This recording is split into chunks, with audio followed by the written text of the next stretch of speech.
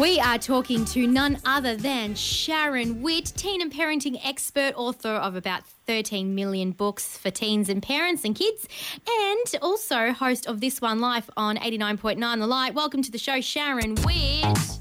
Yep. Oh, I thought you were giving her an extra special introduction. Did I get extra music then, guys? You did. Oh, thank you. So much we love you, You're a special Sharon. part of the family now, Sharon. Well, you know what? We are dancing into the final week of term 2. Yay! Boot, boot. I think we need to bring the music up because Oh, you need this one. Yes, we do. Yes, we do. But I tell you what, I feel like we're kind of limping over the finish line. But yeah, it's week 10, and yay, has it not been a long term?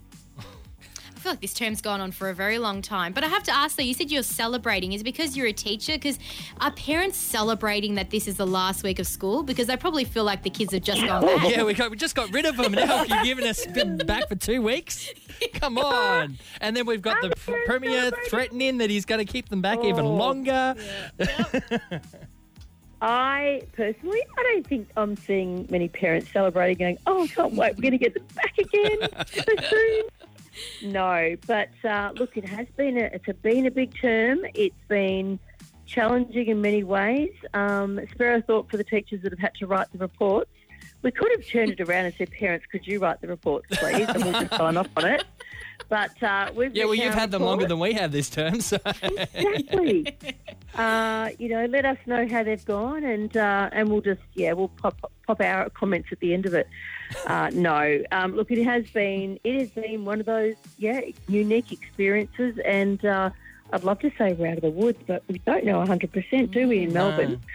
But anyway, I must say that I'm pretty proud of how our young people have risen to the challenge of beginning this very long term at home remote learning, and then coming back into school, and they've actually done surprisingly well. I think they've done an incredible job, learnt many new skills, and learnt how to engage online. And many teachers have said they've gotten to know their kids a lot better as well. And I just think you've got to put it down to a unique learning experience, and it has been good.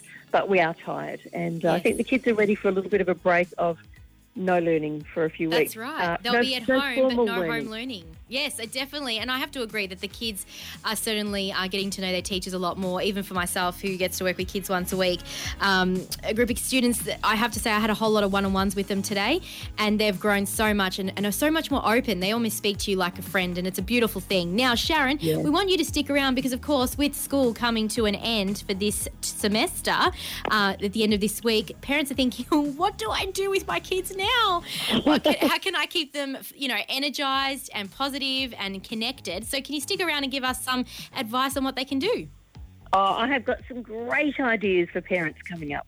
Can't wait to hear them. It is Gianna with you on your Tuesday at 89.9 The Light. Our special guest is Sharon Witt.